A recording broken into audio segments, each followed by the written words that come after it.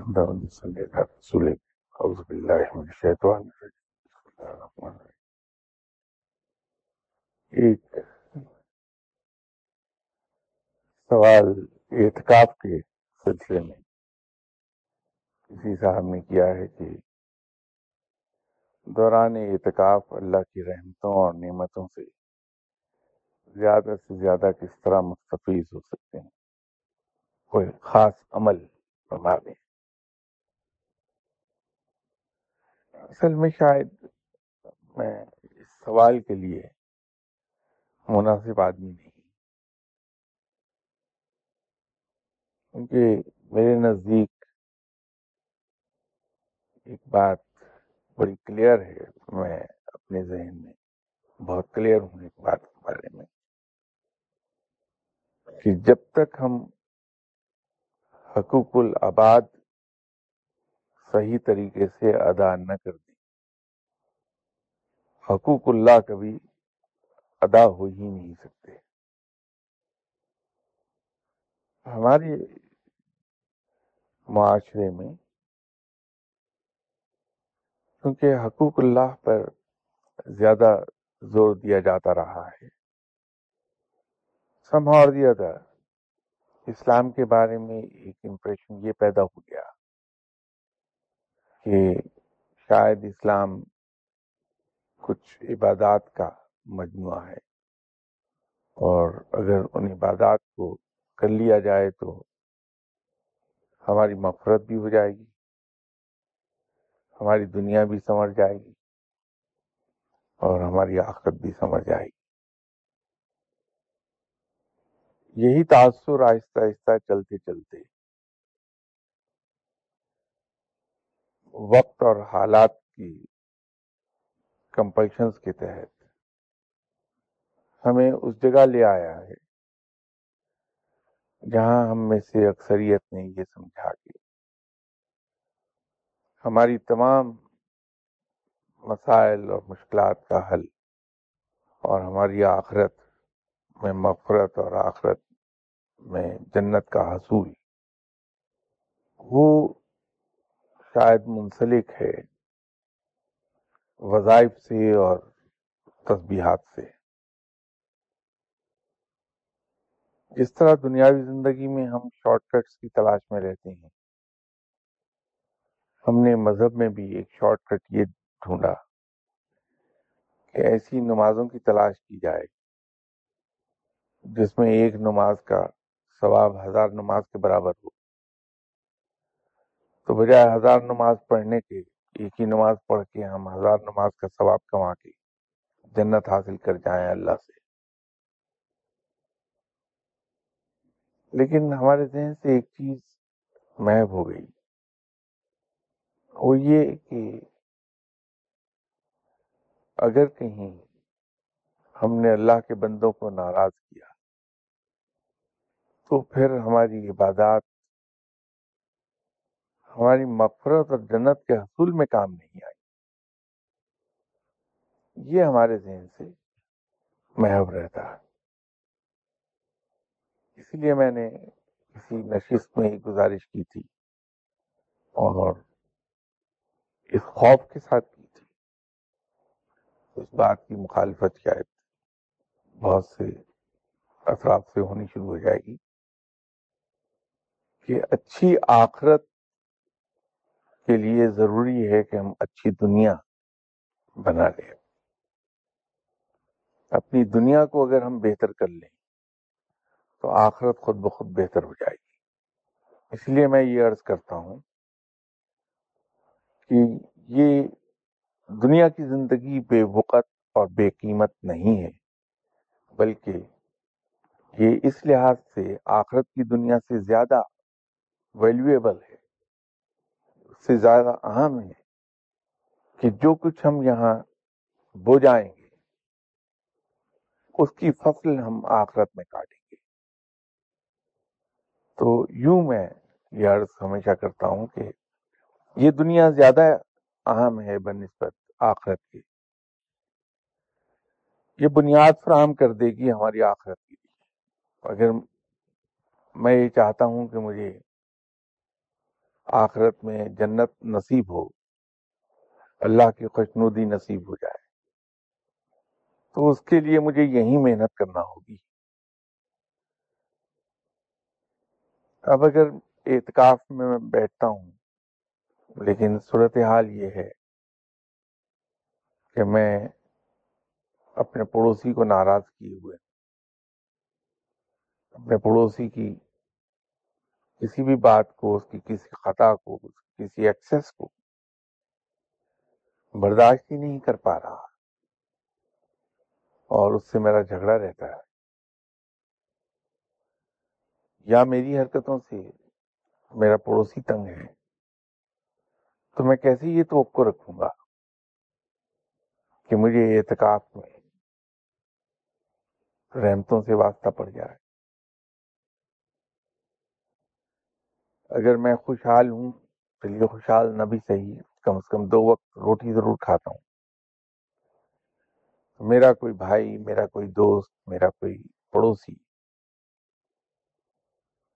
مشکلات کا شکار ہے، میں اس کی مدد کو والنٹیرلی نہیں پہنچتا، تو میں اعتکاف میں بیٹھ کر جو رحمتوں کی بارش ہے، اس سے فائدہ کیسے حاصل کروں گا؟ جب کوئی، یہ ٹریننگ کی بات میں کر رہا ہوں کہ تصوف میں، کیونکہ آپ لوگ تو سبھی تصوف کے شائدائی ہیں، اور ماشاءاللہ آپ سب کی منزل یہی ہے کہ ہم بڑے اعلیٰ درجے پر ولایت کے فائز ہو جائیں، تو میں یوں آپ کو بات کرتا ہوں، حالانکہ اس سے ولایت سے میرا تو کوئی واسطہ نہیں ہے، تصوف وغیرہ جانتا نہیں میں کچھ۔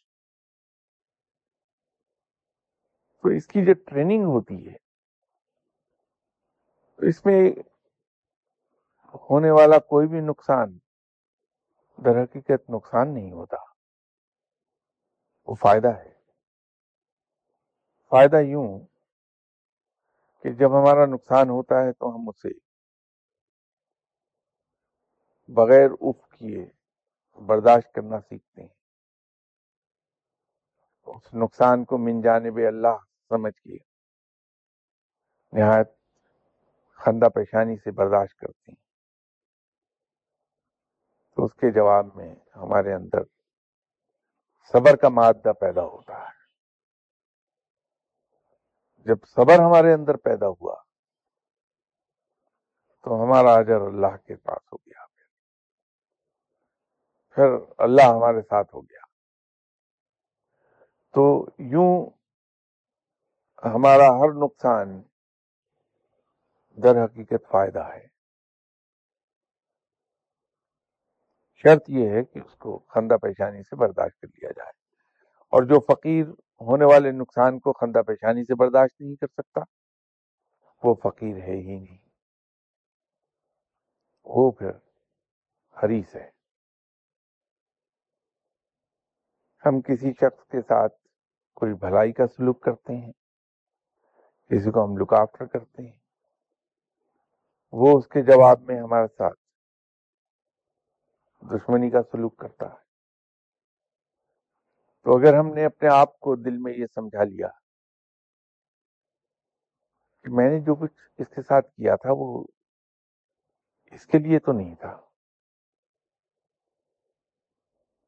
یہ تو میں نے اپنے رب کی رضا کے لیے کیا تھا، کہ میرے رب کا حکم یوں ہی ہے کہ اس کے کسی بندے کو تکلیف میں دیکھ کے اس کی مدد کو پہنچا جائے، تو میری اس نیکی کے جواب میں اگر اس شخص نے میرے ساتھ دشمنی کی ہے، تو میرے اس اچھے سلوک کا اس کی دشمنی سے کیا تعلق؟ فقیر یوں بھی سمجھتا ہے کہ اس آدمی بیچارے کا کیا قصور ہے، کچھ بھی نہیں، اس کا شکریہ ادا کرنے کا طریقہ ہی یہ ہے کہ وہ دشمنی کرے، تو اس کا کیا قصور؟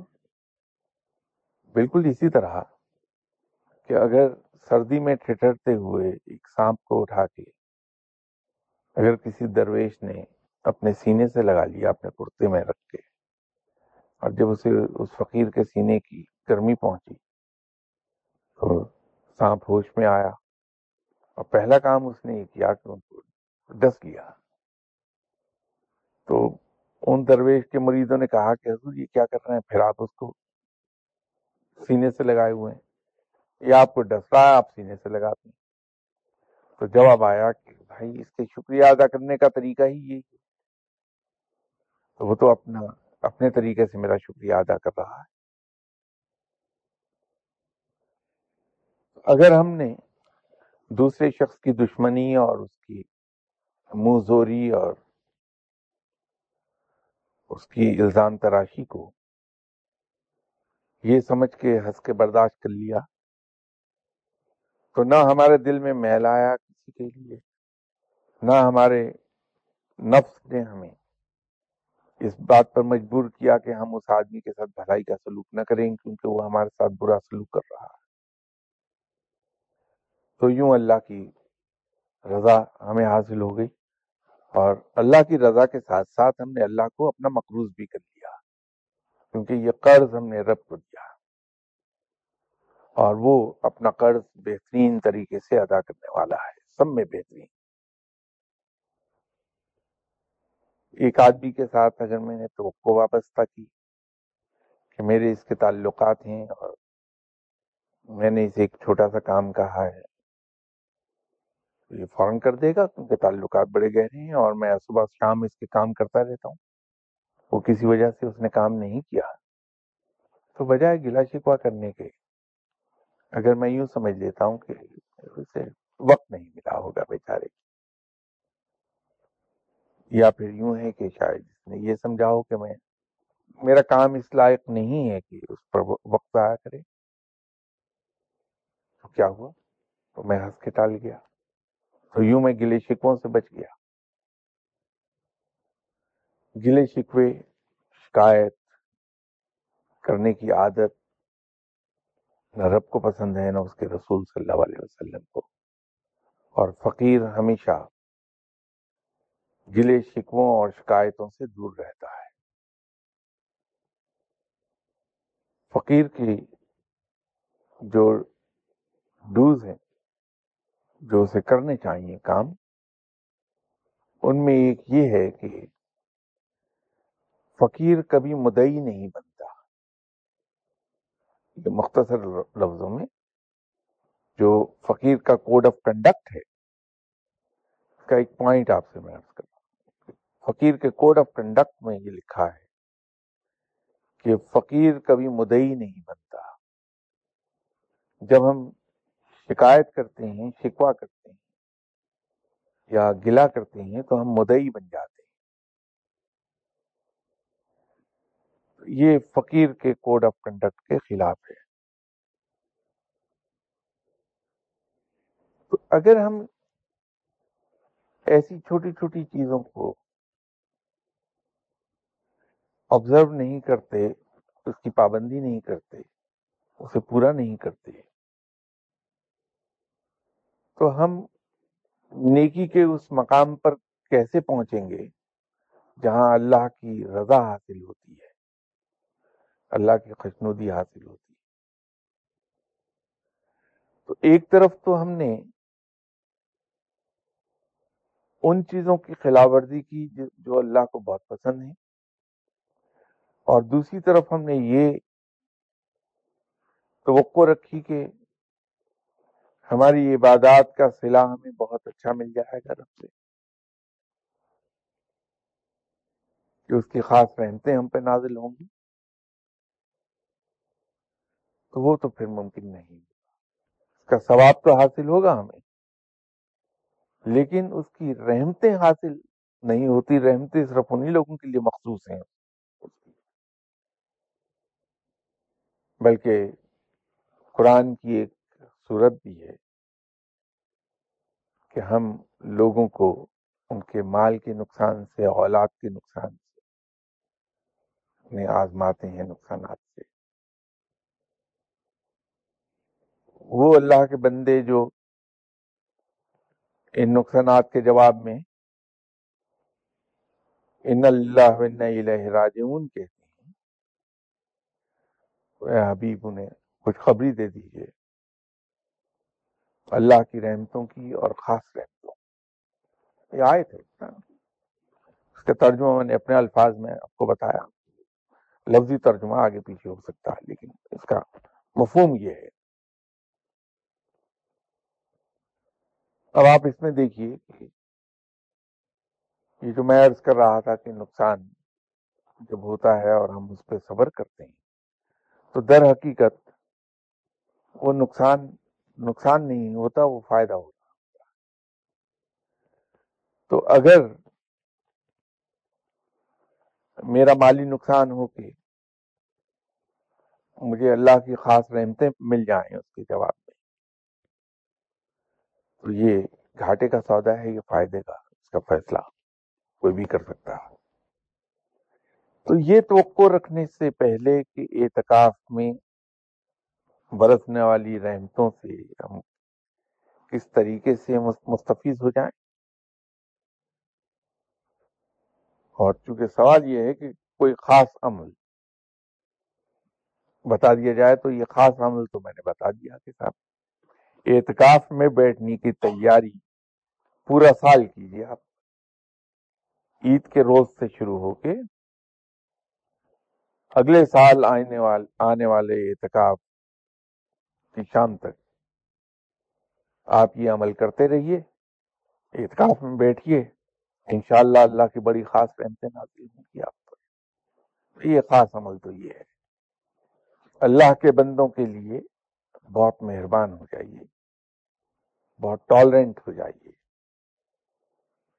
درگزر اور اسے پورا سال عمل کر لیجئے. یہ عمل ہے خاص عمل، اعتکاف میں رحمتیں سمیٹنے کا.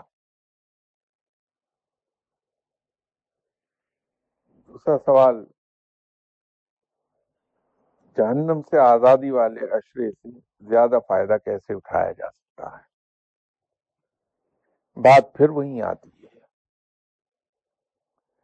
کہ ہمارا تمام تو زور انہی قصوں میں رہتا ہے کہ کون سا وظیفہ پڑھا جائے کہ ہمیں دست غیب حاصل ہو جائے، کون سا وظیفہ پڑھا جائے کہ ہمیں جنت کا اعلیٰ ترین مقام عطا ہو جائے،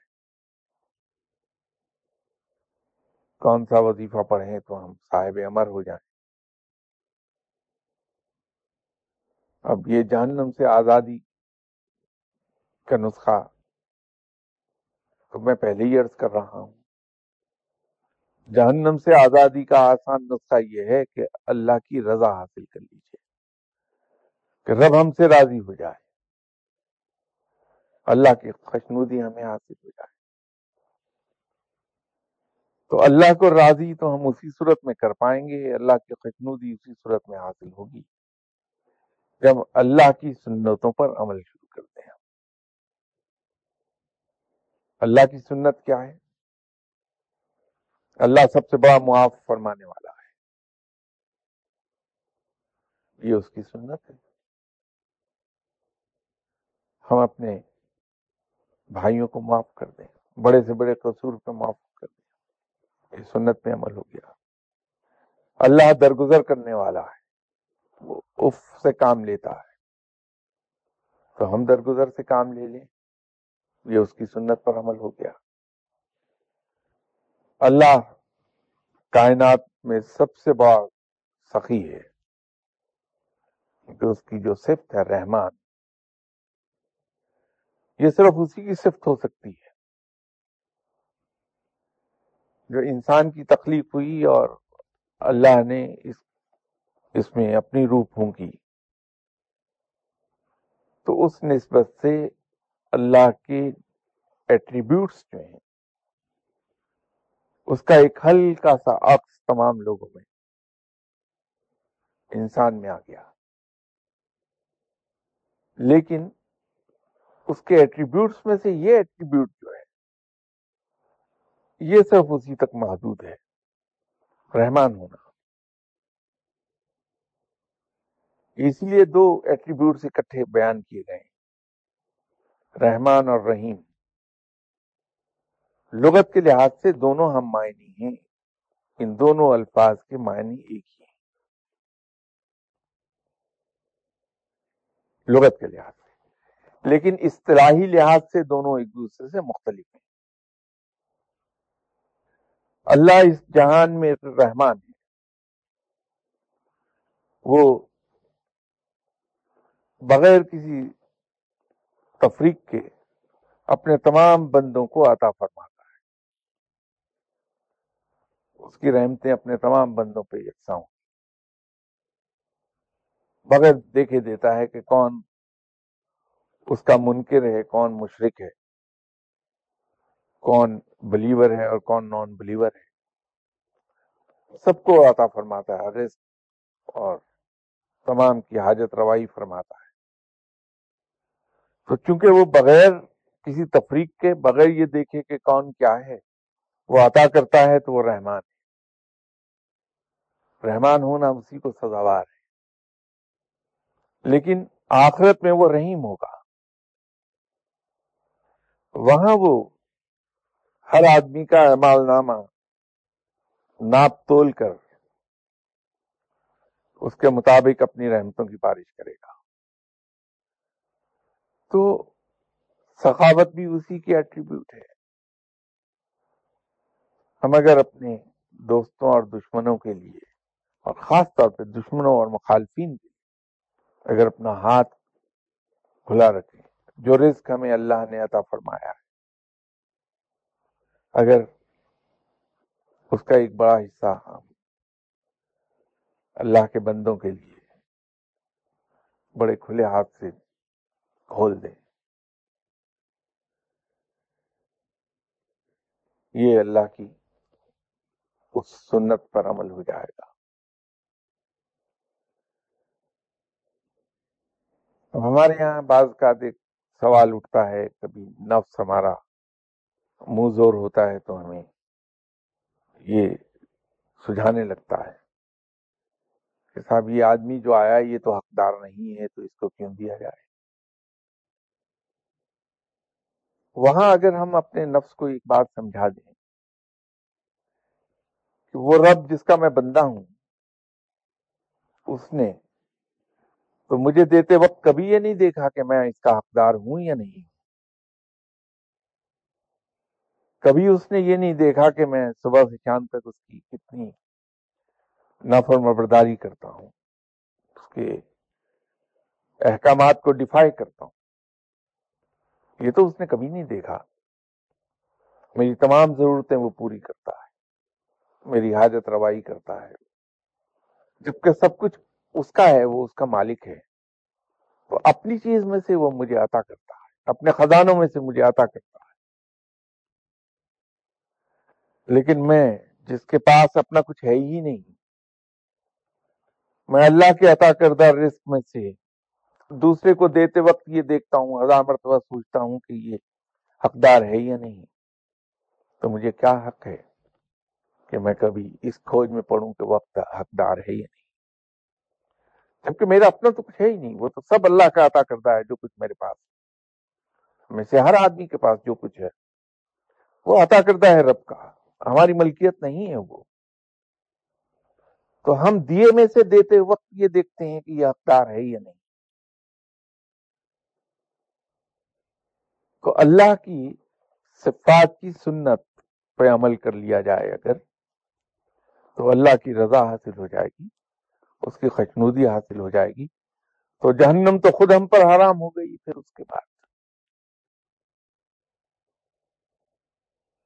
ایک اشرا جو جہنم سے رہائی کا ہے، اگر سال بھر میں الٹی حرکتیں کرتا رہا اور اس ایک ہفتے میں آ کے میں نے کسی صاحب علم سے پوچھ لیا کہ مجھے کوئی عمل بتا دیں کہ میں جہنم سے رہائی کیسے پا جاؤں، تو بھائی جب حساب کتاب ہوگا تو میرے تو سارے ہی اعمال تولے جائیں گے۔ یہ جب ہم ذکر اذکار، عمل اور وظائف کی بات کرتے ہیں اور دل میں ہم بہت کنونسڈ ہوتے ہیں کہ یہ وظیفہ پڑھنے سے یہ ہو جائے گا، یہ ذکر کرنے سے یہ ہو جائے گا، یوں ہو جائے گا، ہم ایک بڑی اہم بات بھول جاتے ہیں۔ شہید کا رتبہ بہت بلند ہے، اتنا بلند کہ رب نے اس کا ذکر اپنی کتاب میں کیا، اور وہ لوگ جو اللہ کی راہ میں مارے گئے ان کو رب نے زندہ قرار دیا، اور یہ بھی فرمایا کہ وہ اپنے رب کا فراہم کردہ رزق کھاتے ہیں جس کا تمہیں ادراک نہیں۔ اس کے بعد یہ بھی ہم جانتے ہیں کہ شہید کا کوئی حساب کتاب ہوئے بغیر وہ سیدھا جنت میں بھیج دیا جائے گا، لیکن ایک جگہ شہید بھی جنت میں جا نہیں سکتا تا وقت کہ اگر اس نے کسی کا قرض ادا کرنا ہے تو وہ قرض ادا نہ کر دے۔ تو اگر ہم اسی کو ایک مثال بنا لیں اور ہم یہ سوچ لیں کہ اگر شہید جس کا مقام اتنا بلند ہے کہ اس کا قرآن میں ذکر آیا ہے، اس کا راستہ اگر جنت کا کوئی چیز روک رہی ہے تو نہ تو یہ کہ اس نے فلاں وظیفہ نہیں پڑھا، نہ تو یہ کہ اس نے فلاں عمل نہیں کیا، وہاں تو صرف ایک ہی چیز اس کا راستہ روکتی ہے کہ اس نے قرض ادا نہیں کیا۔ تو اللہ کی رضا حاصل کرنے کے لیے، اللہ مجھ سے خوش ہو جائے، اس کی خوشی حاصل کرنے کے لیے تو مجھے کس بات پر زور دینا چاہیے؟ میں اس سے یہ قطعی طور پر سجیسٹ نہیں کر رہا، نہ یہ میرا مطلب ہے کہ ہم عبادات سے منہ موڑیں۔ عبادات تو ٹریننگ کا حصہ ہے، وہ ہمیں ٹرین کریں گی حقوق العباد کو صحیح طریقے پر ادا کرنے میں۔ تو فرض عبادات ضرور ہم کریں، میں تو صرف ذکر اذکار اور وظائف کی بات کر رہا ہوں، اور یہ جو ہم اس کھوج میں پڑ گئے ہیں کہ کچھ مخصوص ایام میں مخصوص عبادات کر لی جائیں تو ہمیں جہنم سے رہائی مل جائے گی۔ بھائیو، یہ جب حساب کتاب ہوگا تو کم از کم میں اپنے بارے میں تو کہتا ہوں کہ میرے نامہ اعمال میں تو گناہوں کی سیاہی اس طرح سے ہے، اتنے زیادہ گناہ ہیں کہ وہ یوں لگتا ہے کسی نے گناہوں کی سیاہی کو برش سے میرے نامہ اعمال پہ پھیر دیا ہے، تو وہ سب سیاہ ہوا ہے۔ تو یہ جب تولا جائے گا تو نیکی تو میری کوئی ہے نہیں،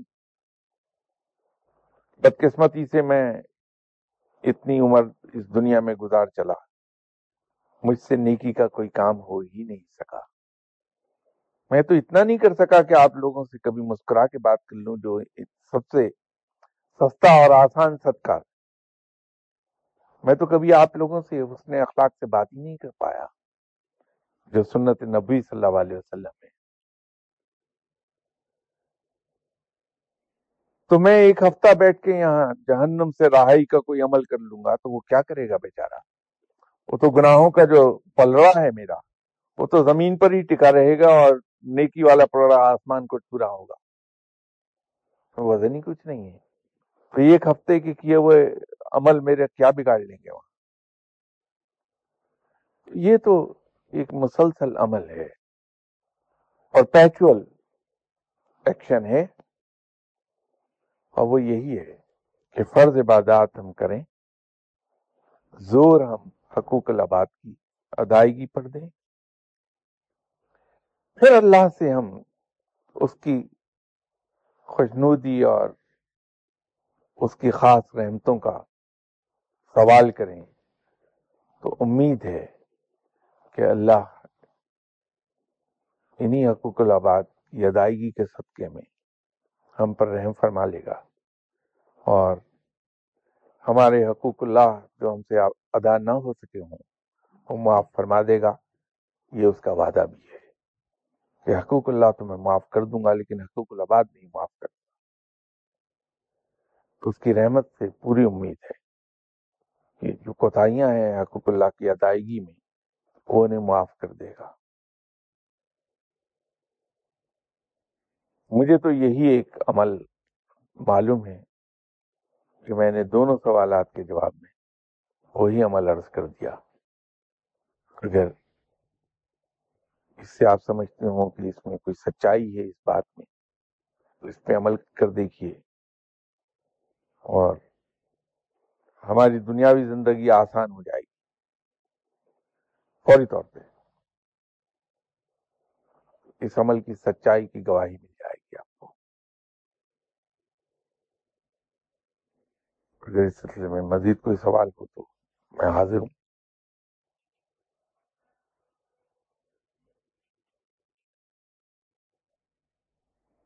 حقوق العباد کے حوالے سے جی جو حج پہ لوگ جاتے ہیں اور خطیر رقم اس پہ خرچ ہوتی ہے، تو اس مہنگائی کے دور میں اور ان حالات میں اگر یہ بہتر نہیں ہے کہ وہ یہ رقم غربا میں یا محتاجوں میں تقسیم کر دیں؟ یہاں ایک بڑا باریک سا فرق آئے گا. حج فرض عبادت ہے ان تمام لوگوں پر جن میں اس کی استطاعت ہے. خیرات نفلی عبادت ہے. تو نفلی عبادت کے لیے ہم فرض عبادت کو قربان نہیں کر سکتے. اس لیے فرض پہلے ادا کیا جائے گا، واجب عبادت اس کے بعد، اور نفلی عبادت سب کے بعد آئے گی. شاہ صاحب، حج جو ہے وہ زندگی میں ایک مرتبہ صاحب استطاعت لوگوں پر فرض ہے، لیکن اس کے بعد جو لوگ بے شمار حج کرتے ہیں تو وہ کیا وہ نفلی حج ہوتے ہیں یا وہ فرض حج میں ان کا شمار ہوتا ہے؟ ہم پر نمازیں 5 فرض کی گئی ہیں. جو آدمی تہجد پڑھتا ہے وہ اللہ کا بڑا قریبی آدمی ہوتا ہے. جو آدمی اشراق پڑھتا ہے وہ اور بھی قریب ہوتا ہے. جو اللہ کو ہر وقت دل میں یاد کرتا ہے وہ بہت ہی قریب ہوتا ہے. تو حج ایک فرض ہے. اگر اللہ نے کسی کو یہ توفیق بخشی ہے کہ وہ ایک سے زائد حج کر لے تو بہت پسندیدہ بندہ ہوگا. شاہ صاحب، ابھی آپ نے شہید کے بارے میں ذکر کیا ہے، لیکن اس کے ساتھ ایک بڑی سخت کنڈیشن ہے کہ جو اللہ کی راہ میں مارے جائیں، شہید ہوں، ان کو شہید کہا جاتا ہے. لیکن آج کل کے دور میں تو ہر بندہ جو کسی حادثے کا شکار ہو جاتا ہے، مثلا یہ ابھی ہوٹل کا جو ایکسیڈنٹ ہوا ہے، حادثہ ہوا ہے، اس میں 60 کے قریب آدمی ہلاک ہوئے، کیا ان کو بھی شہید ہی کہا جائے گا؟ دیکھیے، اس سلسلے میں ایک حدیث ہے جس میں بیان کیا گیا ہے کہ کون کون آدمی شہادت کے درجے پہ آئے گا. سو مچ سو کہ وہ آدمی جو آگ میں جل مرا، جو پانی میں ڈوب کے مرا، وہ بھی شہید ہے. یہ اور بات ہے کہ شہادت کے درجے ہیں. اعلیٰ ترین درجہ اسی شہید کا ہے جو اللہ کی راہ میں جہاد کرتا ہوا شہید ہوا. قرآن میں ذکر بھی اسی شہید کا ہے جو اللہ کی راہ میں قتال کرتا ہوا شہید ہوا.